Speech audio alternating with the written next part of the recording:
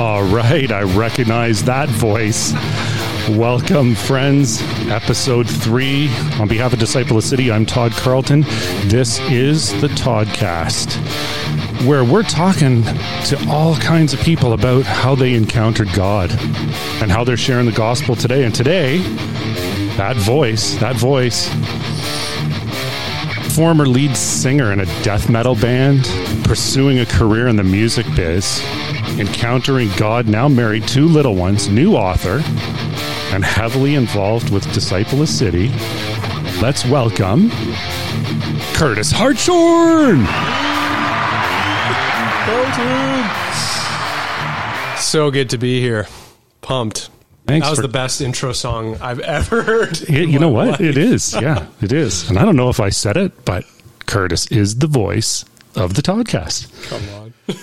Thanks for coming out, bro. Appreciate it. Thanks for having me. It's wouldn't be anywhere else in the world. Awesome. Even if I could be. Awesome. Curtis, let's just dive right into it, man.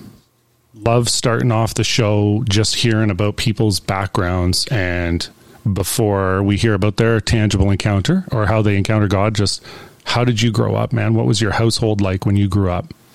Yeah, so I was born into like a Christian family. My parents were both like strong believers. We were kind of raised in the like a Baptist Brethren background. Good like foundation on the Bible and everything, and Christian camps, like the whole deal. I believe I had like a relationship with Jesus when I was a young kid. I gave my life to him. Didn't like fully surrender till I was 19 when I got baptized and all that. But yeah, the story is kind of like I struggled with a lot of bitterness, and when I was in elementary school, I had a few things that really set me off. Felt like I couldn't fit into the Christian group, and then got really bitter in my heart, and then I ended up running away from God for a bunch of years. Let's pull that mic a little bit closer to you, brother. For sure. So then let's jump up ahead to where you got into this band called Pushing Up Daisies. Yeah. This was high school for you? So that was in high school. Yeah. And I was always really musical. So me and a bunch of buddies, we'd been playing guitar and drums and everything, and had a passion for writing music from when we were like in grade 6. And so me and a few of my friends who had been kind of jamming with over the years, we got into death metal music, and we just loved the like shredding guitars and just how hard the music was to play, and also just how like fun the shows were, because they're just insane, like mosh pits and everything. So we got into that music when I was in high school, and it was kind of just like a cool thing to do. And a lot of kids were into metal. I don't know what the metal scene is like nowadays, but at that point in time, it was hardcore metal stuff was really the thing. And so you say death metal. Were you aware that it was death metal? Because I mean, I grew up loving metal too. Not so much the death metal, but the same shredding, heavy mosh. But were you aware of the magnitude, or like when you say death metal, were your lyrics revolving around that? Yeah, good question. So I think it started off like just again like the music. I loved it, and I loved like creating stuff and playing shows and all that. I think for me, I began to develop this like real fascination for darkness. And part of this was like, because I was rebelling against God, I got really bitter at my parents, bitter towards the church, got really angry at God. And I like renounced him before high school. And I was like, God, I want like nothing to do with you. I still believed in him, but I like was so angry at him for some of these things that happened to me when I was, younger, that I was just like, I want nothing to do with you, basically. So in that like rebellion, and then I was also getting into drugs at the same time. So all through high school was started to smoke weed, and then started to drink a lot, and then started getting into more weird stuff and like hallucinogens and all that kind of jazz.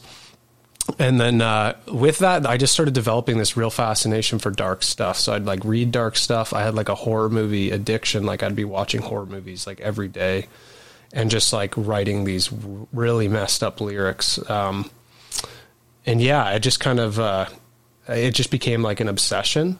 it's hard to explain. It was almost like an addiction, kind of like the feeling you would get from like contemplating something really messed up and dark, and then like screaming about it. And like, it just made you feel like, I don't know, powerful is the way I thought about it. Like and there was times where I'd actually begin to like feel like power in my body sometimes where I was doing these shows or whatever. And it felt kind of good. Like it made me feel like intimidating and. Yeah. It's a rush, right? Yeah. Yeah. So then that brings you're around 19 years old, and you split from these guys or from that band and joined, Alienist, another band called Alienist. Yeah. So that band, it was, and like super skilled, like talented guys. And it's like, that was like a really tough season for me though, when I started that band. And we basically, we started writing some songs. We were going to start recording, played like one show, but then that's when like my whole life changed and I encountered Jesus. And now, were these guys buddies, or were they a band that you found and joined? These guys were like, so one of them was a buddy I worked with who was a drummer, but like years later, he was like, hey man, we're starting this band. And it was a collection of like different guitar teachers from around the area and just super talented dudes. And like, they were like, yeah, we want to start this like crazy grindcore kind of death metal band. And they needed a vocalist. At first I was recording some bass for them, and then they were like, actually, do you want to just scream for us? Because you're so much better at screaming than, yeah, whatever. And you were with Sylvia at the time? You guys were dating? Yeah. So me and Sylvia. Curtis's now wife. Yeah. So me and Sylvia are dating, and she was kind of weirded out by the whole death metal scene. But yeah, it was around the time that I was really starting to like look into doing this as a career. Like the death metal screaming when I was 19, I was starting to have some conversations with different labels and stuff like that. And they were interested, and there was a few bands that were like pursuing me from different record labels and stuff. And so stuff was definitely starting to open up. But then I basically had this mental breakdown. And I felt like I was going insane, and I started having what I now know as demonic experiences. But at the time I was like, well, I must have schizophrenia or bipolar, or maybe just a mixed bag of everything, because I was having just like all kinds of wacky dreams. And even during like broad daylight, I'd be like hearing voices, and I would feel like something would like take over my body, and I would slip into like an autopilot thing for a bit. And like, it started really freaking me out. It started getting messed up. And that's when it kept basically built until I was like, I need out of this. Or so were you, my life. Were you guys as a band, or you as an individual, were you getting into stuff outside of the music in sort of a dark, demonic way, or was it just the music and the writing and the mindset, or what was that? I mean, do you think? For me, it was a lot of the music, and like I did begin to read and like look into different witchcraft stuff. And for me, it wasn't like I was seriously thinking of myself as like, oh yeah, I'm a witch or a wizard or whatever you call yourself. A manly witch. But, like, I wasn't like, I thought it was mainly like a joke, and I would kind of like look into it. But at the same time, I like knew there was something real to it, and it was more just like a fascination. So I wasn't a part of any like society or something, or I didn't like enter into the world of that like super deep.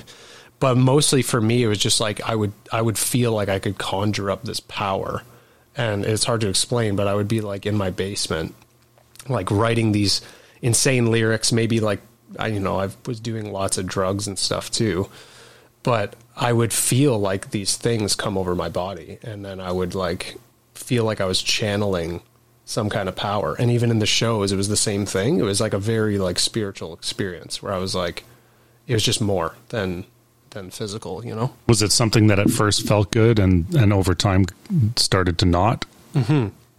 So at first, I think too, I was really insecure as a young kid, and I felt like, I bullied quite a bit. And then I felt like I grew a lot, and I had this, just insecure high school kid, wanted to be like tough. And I think along with like getting in fights and stuff like that, I think the music really, and these experiences I was having in the horror movies, it was all just like trying to I don't know, I was trying to make myself feel intimidating or something like that.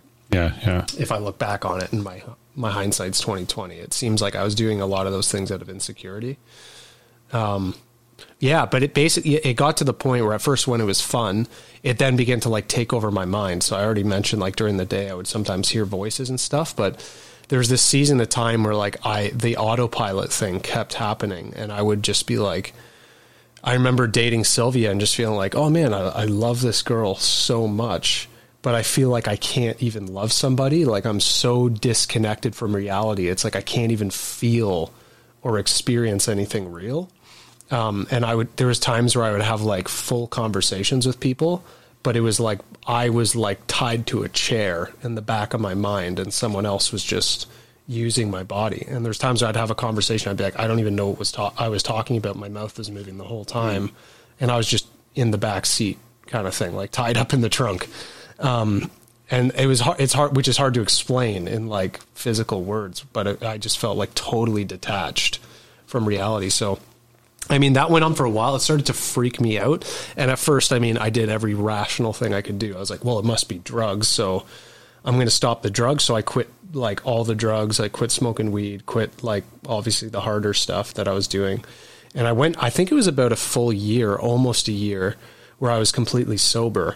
But that whole year was like the worst year of my life. Like, even though I got sober and I could feel that the drugs were like out of my system and everything, my mind just went weirder and weirder. And like, I mean, it sounds weird, and I'm obviously don't carry any shame in my life or anything, so I can talk about this stuff. But like, I used to have like, I would be having conversations with people, and like my mind, and maybe this will like hit somebody who's listening to this. And so that's why I'm sharing it. If you need freedom from this, that's what we want, bro. Yeah.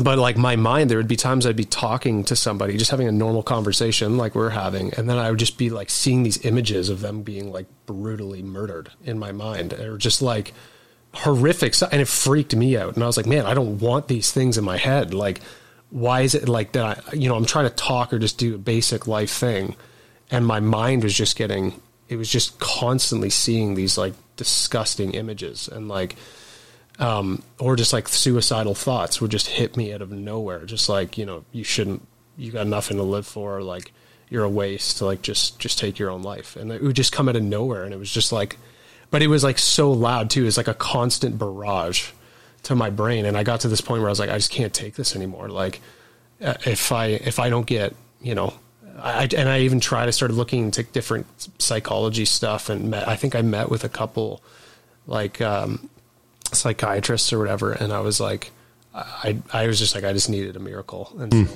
that's when I like reached out to my mom for the first time in years. I don't know how I got invited, but I got invited by somebody to go to this church. Were you living at home at the time? I was, yeah. And like, I mean, I don't know how my parents were still letting me live at home at that point in time, but. And you were going to school? Like, is this when you were at Durham College I was at Durham College, and I was going for music business, but I basically flunked every single course because my life was just so crazy. And I was actually going to class, and I mean, I think I was still drinking a bit at that point in time. I'd cut all the drugs, but was still doing alcohol.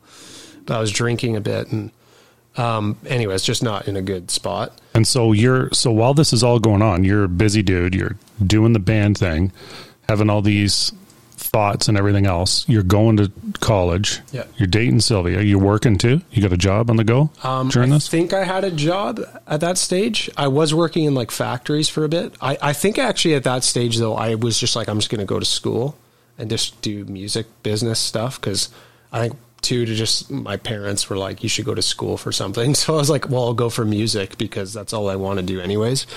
So what about the skateboarding? Is that before, after, or during? Oh, that was all during, and I still skateboard, but I was skateboarding at that point in time. And so I understand you were sponsored by Converse as an amateur skateboarder. So that's going on too? Yeah.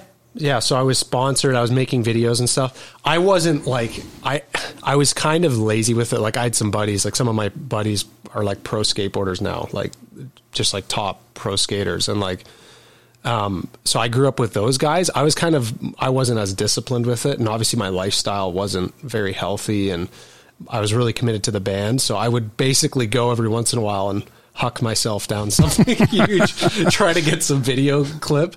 But I was kind of lazy with it. So, I was still sponsored and making videos and trying to, I kind of held it as like a plan B. I was like, well, if the metal stuff doesn't happen, maybe I'll just keep skateboarding too. And I don't know, make something of skateboarding. I didn't think I would be like a pro skater. Like maybe if I had have, but it was my lifestyle like a whole lot and really disciplined myself, maybe, but I just wasn't as disciplined as some of my buddies were in it. And in your band, you guys had had you cut a record? Yeah. So we made like a couple, like just little EPs and CDs and stuff.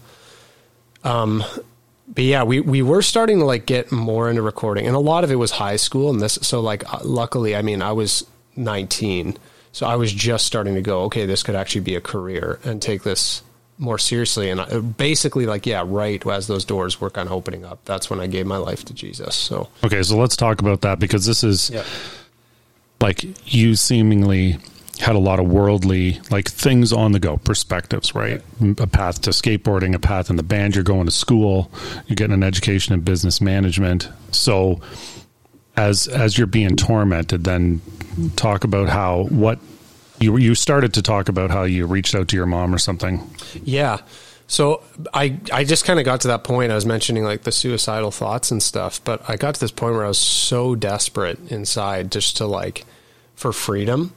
And I was like, I just need a miracle in my life. And I got invited to this church, and I was like, okay, like I'm gonna go to church. And I mean, it was just the Holy Spirit drawing me back to Himself. But I was just like, I was just so desperate. I was like, all right, I'll go try church again. And went to this young adult church, and I was sitting in the back of this church, and this is when things got real. But as the service is going on, I'm like blacking out and like fainting in the back row of this church. I think I had my hood up. I'm in like all black, probably got like corpses all over my sweater or something. So I'm sitting in the back with my hood up, and I'm like passing out. And I like remember just like holding the chair in front of me, because I felt like I was like on a roller coaster or something. I was just like, what the heck is going on right now? And I was just losing control of my body and fainting. And then can't remember anything from the whole service, except I was like, oh, the music was kind of cool, I guess. I don't know. Like, and then, but at the end of the service, this guy, one of the pastors got up, and he was like, I just feel like I have a word for somebody here. And there's someone here, and you just feel trapped, and you feel like you're trapped in your own mind. And I forget exactly what he said, but it was something like, you're trapped and you're a prisoner in your own mind, and Jesus wants to set you free tonight. Wow. And it was like, when he said it, it was like, it wasn't just that it was a relevant message to me, but it like cut me in my heart, like in my soul. And I was like, it was like, I knew it was God speaking directly to me. And then, so in that moment, like I'm sitting in the back, and I'm still just like struggling, like just in my mind and everything, just like what's going on. And then, I basically prayed a prayer. I couldn't even pray it with my mouth. Like I couldn't even move my mouth to say it out loud. But I basically was like, Jesus, I was like, I will follow you, but I can't. And then I was like, but if you basically come and heal me, then I'll give you the rest of my life. And then, in that moment, it was like, and I always tell this story, and it's so weird because I wish I knew exactly what happened in the spiritual realm kind of thing. But I felt these like hands like come down the back of my back and like almost like grab me. And then it was like a shot of electricity just went right through my body. And I just like jolted up like to my feet.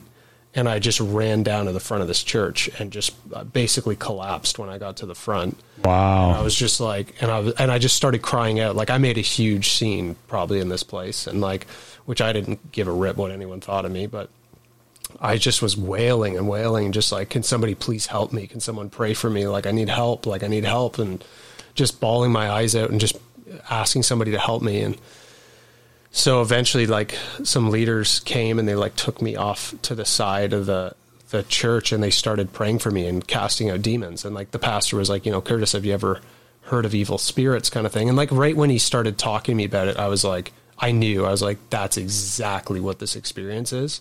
Like, and I was like, you know, I'd been pursuing the mental health stuff and nothing was working. And then I was like, okay, no, this is, like when he started talking about demons, I was like, that's exactly what this is happening to me. And so they started doing deliverance with me and just commanding. They were just like, you know, they would get discernment and do what we do now today, but just like commanding stuff to come forward in Jesus' name. And it was crazy that the one pastor, this experience was so real and it was so intense, like straight out of the book of Acts. But the pastor was like, you've given, and he didn't even, I don't even know if he knew where I was coming from. Like, I think he knew my parents, but I don't think he would have known this. But he was like, I'm just hearing from God that you've given the enemy rights to your throat. And it was like so specific. And I was like, is this during the service? Like people are all there and stuff? No, this is after. So they've kind of cleared the place out and it's, you know, a smaller group there or whatever. Yeah. But he's like, I hear that like you've given the enemy rights to your throat. And obviously I'm like, yeah, I did. Like I've been allowing this spirit to like help me scream basically. And then, which I mean, I knew that at that point in time, like it became very clear to me that's what was going on. But then right when he said it, all of a sudden I felt this like hand like grab my throat and I started gagging and coughing and like almost threw up kind of thing. Like it was so intense. And they started commanding this thing to come out and they were like, the blood of Jesus down your throat. And I felt this thing like release my throat and come out of my mouth. Wow. And it like just fly right out of my mouth and it was gone. And my throat felt like totally different. And it was like that. And then basically for the next like couple weeks, they brought me through a program. They do a program at that church of like a deliverance thing where I went in and I renounced, which was super helpful for me. Like just went through and renounced different sin involvements I had in my life. And it was just like a few weeks of repentance. So, and even that night, like I went home and I got all my clothes, all my death metal CDs, all my old drug paraphernalia stuff, anything else I had, put it in a huge garbage bag and just like put it on the curb kind of thing. And, yeah, and I had no clothes after that. I had to ask my mom to go buy me like all new t-shirts because I didn't own a single shirt that didn't have a skull or something on it. So like, yeah, but that started this process of repenting for me and going through this deliverance process with them. And after a couple weeks, like I experienced major freedom the first night, but then it was like after a couple weeks, I was totally free. And I was like, and my mind was completely healed. I remember like leaving the experience and I was like walking out of the church one day and I was just like looking at my hands and I was like, I just felt like a clean, like little boy. And I felt like pure. And I felt like that feeling I had of being detached from reality. All of a sudden it was like, I could feel again. And I was like, it was like there was this blip in my life from when I was a kid and I knew God. And there was this like blip of like detachment and darkness and confusion. And then all of a sudden it was like I was reconnected with like, oh, this is who I was created to be. This is like I felt like a little boy again. Wow. Wild. Who was the first person you told about this experience? Oh man. I mean, I think, the very first. Good question. I don't even know. I can't remember. I definitely told like everybody right away when it happened. Like you're still dating Sylvia? Oh, Sylvia. Yeah, it was probably Sylvia that I told first. Yeah. And I know it was Sylvia because we had our Disciple of City investigative team research you. Yeah. Awesome. Sylvia is the first person you share the gospel with. Yeah, probably. I'm trying to like think back. I mean, obviously my family, my mom would have known and like I probably shared it with my dad or something. So now were your parents still, not that there's levels, but you know what I mean? Were your parents in a different place in their faith at this time, or were they in the same place as when you grew up? And where was Sylvia at? Yeah, so Sylvia at first, actually I'll answer parents first. So this was like all new for my family. So we like kind of lived in this place of like, oh yeah, demons are real, but they're somewhere out there in Africa. Like was kind of our thought on it. And like, that was basically it. Like didn't really have any grid for casting out demons, deliverance stuff at all, or anything supernatural really. And then like when this happened, it like shook my family. And like, so I think actually my dad and my mom both experienced some kind of deliverance after that as well. My dad was set free from a bunch of stuff. And then shortly after that too, my brother, it was like a couple weeks later, he gave his life back to Christ and got set free from a bunch of spirits and had like a similar experience to me. But Sylvia was actually, I think, after my brother. Like, I think she was a little bit of time, but there was like a period of time for, I think it was a couple months, where I was like sharing with her, like I shared everything that happened, and she was kind of like, okay, like this is just some weird fad, and he's going to kind of forget about this. And she thought it was weird. And I remember praying about it because I was like, I gave up everything. Like I went and I quit my bands. I told them, hey guys, I'm giving my life to Jesus and I'm following him now and I can't do this stuff anymore. And they were all kind of like, okay, well, do you, man. And like, they were fine about it, but you dropped the sponsorship for the skateboarding. I did eventually. I was sponsored for a couple years, but I just felt like, you know, I got to this point where I was like, well, I mean, to be real, I'm getting all this free stuff. And my heart was like, I just want to preach the gospel. And I don't have any intention of going farther with skateboarding. Like I still love it, but not as a career. So I don't want to just be taking free stuff to do it kind of thing. But anyways, but Sylvia, it was like a couple months later, I had felt like I was ready to break up with her. And I was ready to give it all to Jesus, but I prayed about it and I felt the Lord be like, don't break up with her. Like, just wait. And I mean, obviously stay pure. Don't do stupid stuff and like follow me. And so I basically told Sylvia like, hey, like, I just want you to know, like, I'm not going to dump you, but I'm going this way and I'm going to follow Jesus. And that's what I'm doing with my life. And I just kind of hung out with her as a friend and just kept like sharing with her what God was doing. And somehow she just still wanted to meet up with me, even though she would say like she was an atheist and didn't believe in that stuff and thought it was weird. And she always just had arguments and rebuttal stuff, like couldn't really hear the testimony, was just kind of like, oh, this is just weird. And what about this? And who created God? And like all the, whatever, just the arguments that we, classic arguments that people have. Yeah. Oftentimes legit questions too, totally, right? When you're coming from that mindset. Sure. Yeah. And then, but I was like, well, hey, just come meet with the pastor. Cause I don't know anything. I just got blasted. My life has changed. So I don't know. That's good enough for me. And I know it's real because I'm like a totally different person. I'm healed, and then, but yeah, she went and sat, I was like, come sit down with the pastor. So she came, sat down with the pastor. And like, the pastor broke down for her, like if she had a list of like 20 different like questions of like arguments against God and arguments against Jesus and stuff. And the pastor went through and answered every single question. And she was like, basically got Sylvia to this place where Sylvia like left that meeting and was like, I don't even know what I believe anymore. Like, so she was like basically agnostic at that point. Like maybe there could be a God and like maybe Jesus is real. So that happened, but it wasn't. And then it was a few weeks later when she actually gave her life to Christ. But I went over to her house. It's actually such a beautiful story. I went over to her house and I was doing my classic thing. Like I'm listening to worship music now. And I'm just like, man, you got to hear this song. It's so cool. And she's like, these songs are so stupid and lame and cheesy. And like, I don't like that. Shut that stuff off. Like it's garbage. And like saying it in obviously more harsh way than that. But but I was like, no, you got to listen to this worship song. So I'm like playing a worship song. She's like, this stuff is crap. Like, why do you listen to it? It's so dumb. And then like all of a sudden, like in the middle of her just like cussing out the worship song that I'm putting on, all of a sudden God's presence just goes like, and just fills the room. And it was like, you could physically feel wind just going through the room all of a sudden. And like this wind just swept by us. And then next thing I know, she goes from like criticizing this worship song to just dropping and just crying and just like, I don't know what's happening right now. What is this? And I'm like, it's Jesus. It's the presence of God. And then I actually did deliverance with her.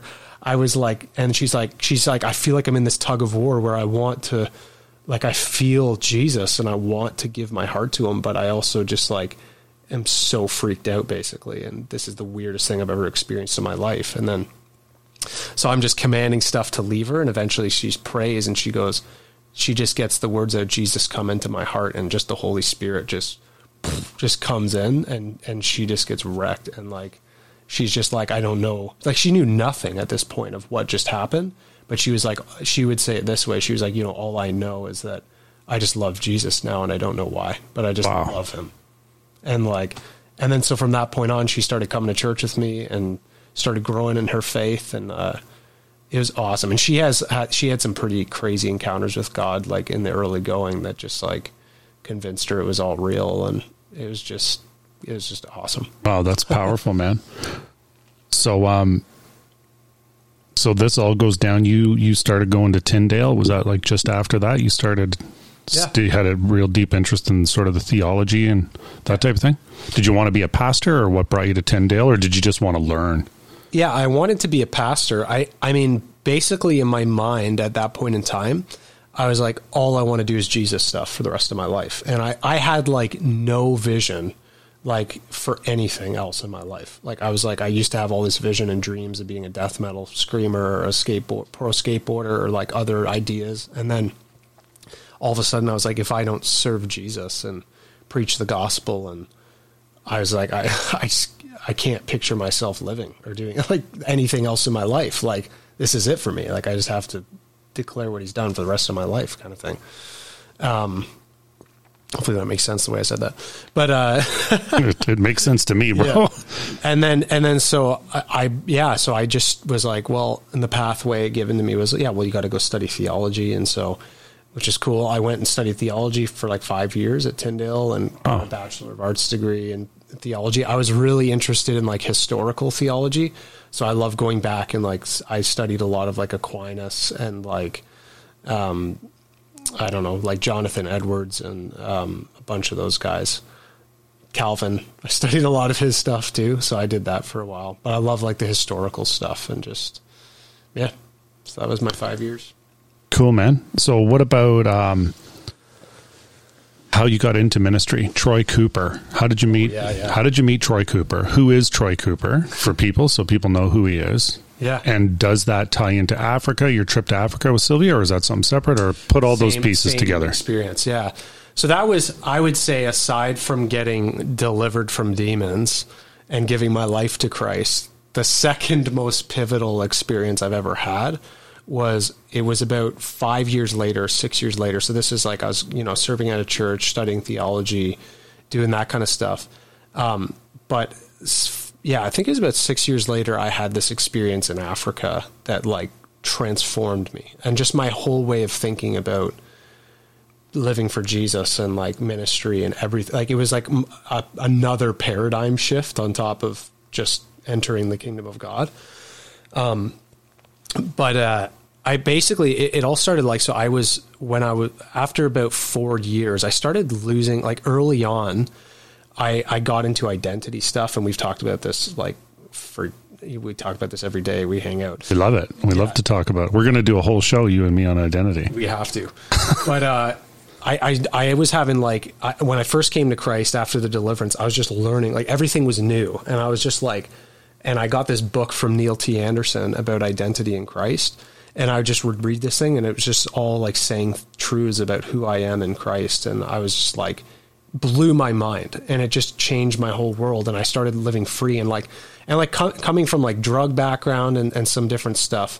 And even like struggle like with sexual stuff, like pornography for years. Like I was completely set free, and I didn't have any struggle at all. Like I was just like, I'm serving Jesus. And I was like, I don't even care about sin. I just didn't care about sin anymore. Like I knew who I was walking my identity. That was the first couple of years when I was a Christian. And like, I mean, I'm sure I had some other issues. I was learning character stuff, but the kind of big sins for me in my life, the things that held me captive for years, were totally broken. And then like, as time went on, I was studying a lot of theology. I was learning a lot, but I started like slipping away from my original grasp of my identity, and ended up going into like a depression. And that's like that book I wrote, Really, Really Free, is all about this journey.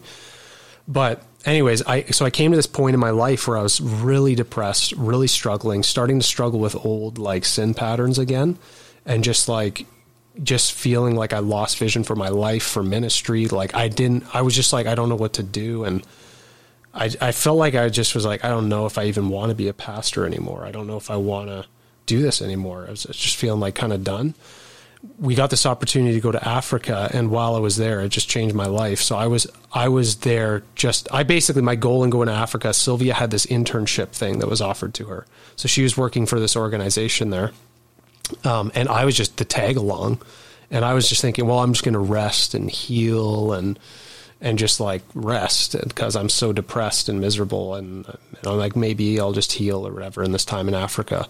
I did get healed, but not in the way that I thought I was going to get healed. But I ended up going, and I felt like before I went, the Lord prompted me to pack a church history textbook. And I was like, all right. So I packed one of my church history textbooks. And then the day I show up, I find out that this seminary in town, they were looking for a church history professor. And they were like, our guy just got sick, and we have a semester starting in 2 weeks. And like, we heard you have a degree in theology. Do you know anything about church history? And could you teach us? And I was like, yeah, I do know some things about church history. So I ended up becoming the church history professor at this seminary in town for like a few months while I was living in Malawi. And then, so I'm preparing these classes and teaching these classes on church history.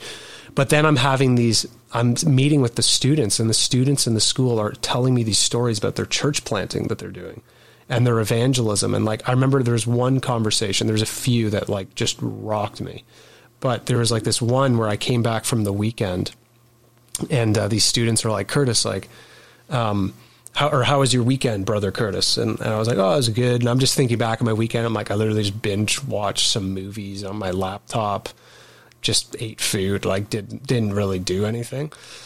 And then I was like, yeah, it was good. Like, how was your weekend? And they were like, oh, brother Curtis, it's so good. It was so wonderful. We had been saving up our money for months and months, me and a group of students, and we finally got enough money to take this minibus out to this village that's like far out away from town, and we know that there's no church there, so we went out to this village, and we went and we knocked on every single door. We invited the whole village out to a crusade.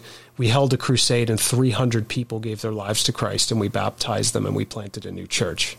Wow. And like, they're telling me the story, and then they're telling me about like, oh yeah, and many demons came out, many sick people were healed and can walk, and like, they're just going on in this story, and I'm just like, what on earth are you doing in my class? Like, why are you coming to learn from me? Like, it was such a humbling experience, and it really just brought me to this point in my life where I was like, okay, God, like, my head is so full of knowledge about you, but I was like, my life looks nothing like the book of Acts. Like, it looks nothing like what I see in scripture. And then I'm seeing these people who don't have a lot of money, don't have a lot of education, don't have like half or a quarter any of the ministry training that I have, yet their life looks like the book of Acts, and they're bearing incredible fruit, and they're free, and they're happy, and they're like full of joy, and like all of these things. And I'm just like, it just like brought me to this place where I was like, a real humbling moment where I just was like, God, like, I need to start over. Like, I've missed something big. And then that kind of ushered me into this whole new season of my life, into the ministry I do now. And it all started with me just kind of like, again, like while I'm hearing these stories in Malawi, I started looking at the book of Acts and just going, man, I want to do ministry like that. That's what I want my ministry to look like. And I remember praying, even asking Jesus, like, Jesus, I don't want to do ministry. I want to do ministry the way you did ministry. I want to actually copy my master as close as I can. I want to get as close to that as possible and shed off anything that keeps me from that, basically. So is this when you met Troy Cooper? Yeah. So when you came back from Africa, you met Troy Cooper. So tell us who Troy is, so people know who Troy Cooper is. Yeah, so Troy Cooper, he was working for an organization called E3 Partners. And basically, I got home, and we ran into these church planters in Oshawa, and they were starting up a new church plant, and they had a small core team, and they're like, yeah, we're just going to start sharing the gospel with people. So this was like the week I came back. We randomly meet these people trying to start a church plant, moved there from Texas, awesome couple, and they were just like hungry to go knock on every door in the city and share the gospel with people. And we were like, this is what we want to do too, so we'll just help you guys, because that's all we want to do. We were just working jobs and serving on this team and helping do a ton of evangelism, and started seeing people come to Christ and all that. But basically, right after we met them, they were going through this training, and it was called a gospel conversation training. And a team from the States, Troy Cooper was on the team, but he came down to basically invest in this new church plant. And they hosted a training, and we did it in this hotel, and it was like a really tiny room in this hotel. And a few people, like a small group of people, came out, And Troy just started training us in these tools. And it was stuff that we're using today, like the 3 circles and different tools like that.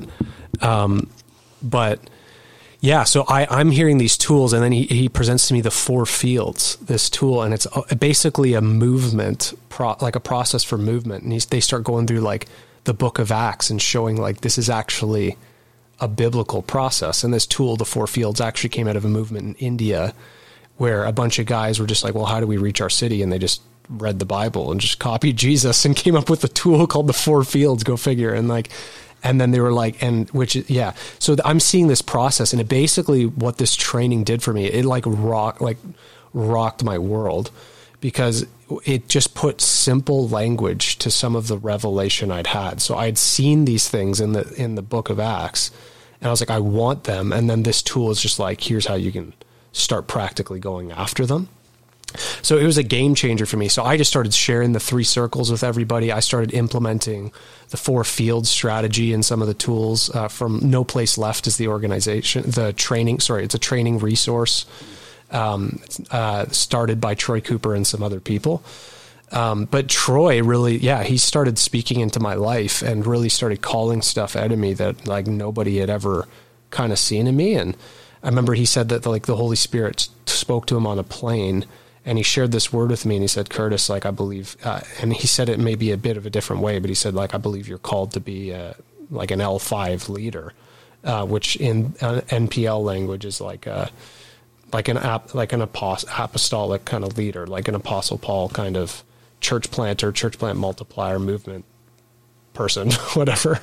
And so he shares this word with me, and I was like, I didn't even have a clue what it meant. Like, I was just like, okay. And then, but the Lord just used that to really rock me. And I was like, he just started calling all these things out of me. Like, man, like, you're a pioneer, and like, you're not a pastor, you're an ape, like apostle, prophet, evangelist. Like, and he's like, you're called to pioneer, and like, you've had these desires in your life for so long for pioneering. And that's why you felt like you could never fit in a pastoral role kind of thing. And he's just saying all these things, and I'm like, oh my goodness. And I'm like, I finally have clarity on like what I feel called to do. So he was like totally pivotal to my life. Like, and then that's when a little while after that, that's when me and Sylvia really got into like church planting, like simple church, like house church stuff, just going after people, the lost people, seeing them come to Jesus, baptizing them in our bathtub, discipling them in our home, starting to form simple Christian communities, trying to see multiplication, which we've seen now. And yeah, it just led to a whole new shift of how I do ministry now. So that's awesome. Yeah. Curtis, man, we're starting to run out of time. I wanted to ask you about something else, but I knew we would run out of time because your story's rich. It's really, really good. And there's a whole nother element, of course, because I know you, there's a whole nother element that I hope you come back on the show, because I would really like to talk about post meeting Troy Cooper, getting into E3, how that all looked, some stories of your church plants and people that you've seen set free. And then of course, how you became involved with Disciple a City. But first, I just want to ask you about this book that Curtis wrote called Really, Really Free. And when this gets down to Australia and is translated, it'll be called Free As. But can you just, Curtis, just give us like a little summary of I mean, it's kind of obvious to me what the book's about, but just to give us a little summary of what this book is about. Yeah, so Really, Really Free. I mean, it's all about identity, but it really just explores, like, so as a Christian, you don't just get a status update in heaven or a ticket to heaven when you come to Christ. Like, the invitation in the gospel is actually that you'd be born again, that your nature would actually change and become righteous, and like that you'd receive actually his nature, a new divine nature, as it says in 2 Peter chapter 1. But it's so Really, Really Free is just the journey as like during that same season that I was talking about, where I was depressed and then found out about church planting stuff and started getting convicted about evangelism. We started like going out, and I started really confronting things in my life that was like, behind the depression and behind some of the anxiety and the fear that I had that was keeping me from evangelism, I started realizing there was all these identity lies. And the one specific identity lie was this idea that, I'm still kind of fundamentally, experientially a sinner now. But I'm covered by his grace, so I'll go to heaven, was kind of my mindset. And so I had this basically, just this very negative self-talk and self-thinking in my life, where I was like, I'll always probably struggle with depression, or I'll always struggle with fear, I'll always struggle with lust, or I'll always struggle with whatever, fill in the blank of like whatever I was struggling with. And then I started really exploring the Bible, and I started discovering this message that it's like, no, actually, like when you were born again, and it says in 2 Peter chapter 1, I mentioned that verse, but it says that his divine power has granted to us all things that pertain to life and godliness. And then it says a couple verses later, because we've become partakers in the divine nature, having escaped the corruption that is in the world because of sinful desire. So I started realizing it's like, and Romans 6 talks about this too, but I started realizing it's like, actually the message of the gospel is that when I was born again, when I was like, the Spirit of God entered into me and recreated my spirit man, what happened was that I actually was given the ability to be like Jesus, which is crazy. And it's like, so instead of a mindset that says, well, I'm a sinner, once a sinner, always a sinner, I realized that it's like, no, I was a sinner in my identity and in my DNA. But then when I was born again, I actually became a saint. I became a child of God. And as a child of God, I have access to this whole new world of freedom in my life, where if Jesus says, follow me, that means I actually can follow him. And it says to be transformed into his image. That means I actually can look like Jesus, because I possess this new divine ability to change. And so that just led to this whole new breakthrough in evangelism and freedom from fear and freedom from depression and freedom from all these things, because I realized that I'm like, there's no barrier to me becoming like him in every way. So anything that I thought was a barrier, it's just like, it was annihilated in the gospel. Like I can actually be free. So good, man. So good. We should do a whole podcast on that, because let's do it. 3 hours or more. Let's do it, bro. Curtis, thanks for being on the show. Thanks for sharing your story, man. Really appreciate it. Bro, thanks for having me. Can't wait to be back. Awesome. Amen. Thank you, everyone, for listening. I hope this story has been impactful for you. Be sure to check out Curtis's book, really, really free. You can get that on the Amazon. Be sure to reach out to us at disciplethecity.ca. If you're looking for freedom, if you're looking to be trained up on how to share the gospel, and if you're experiencing things like Curtis has in his story, if you can relate to that story, please reach out.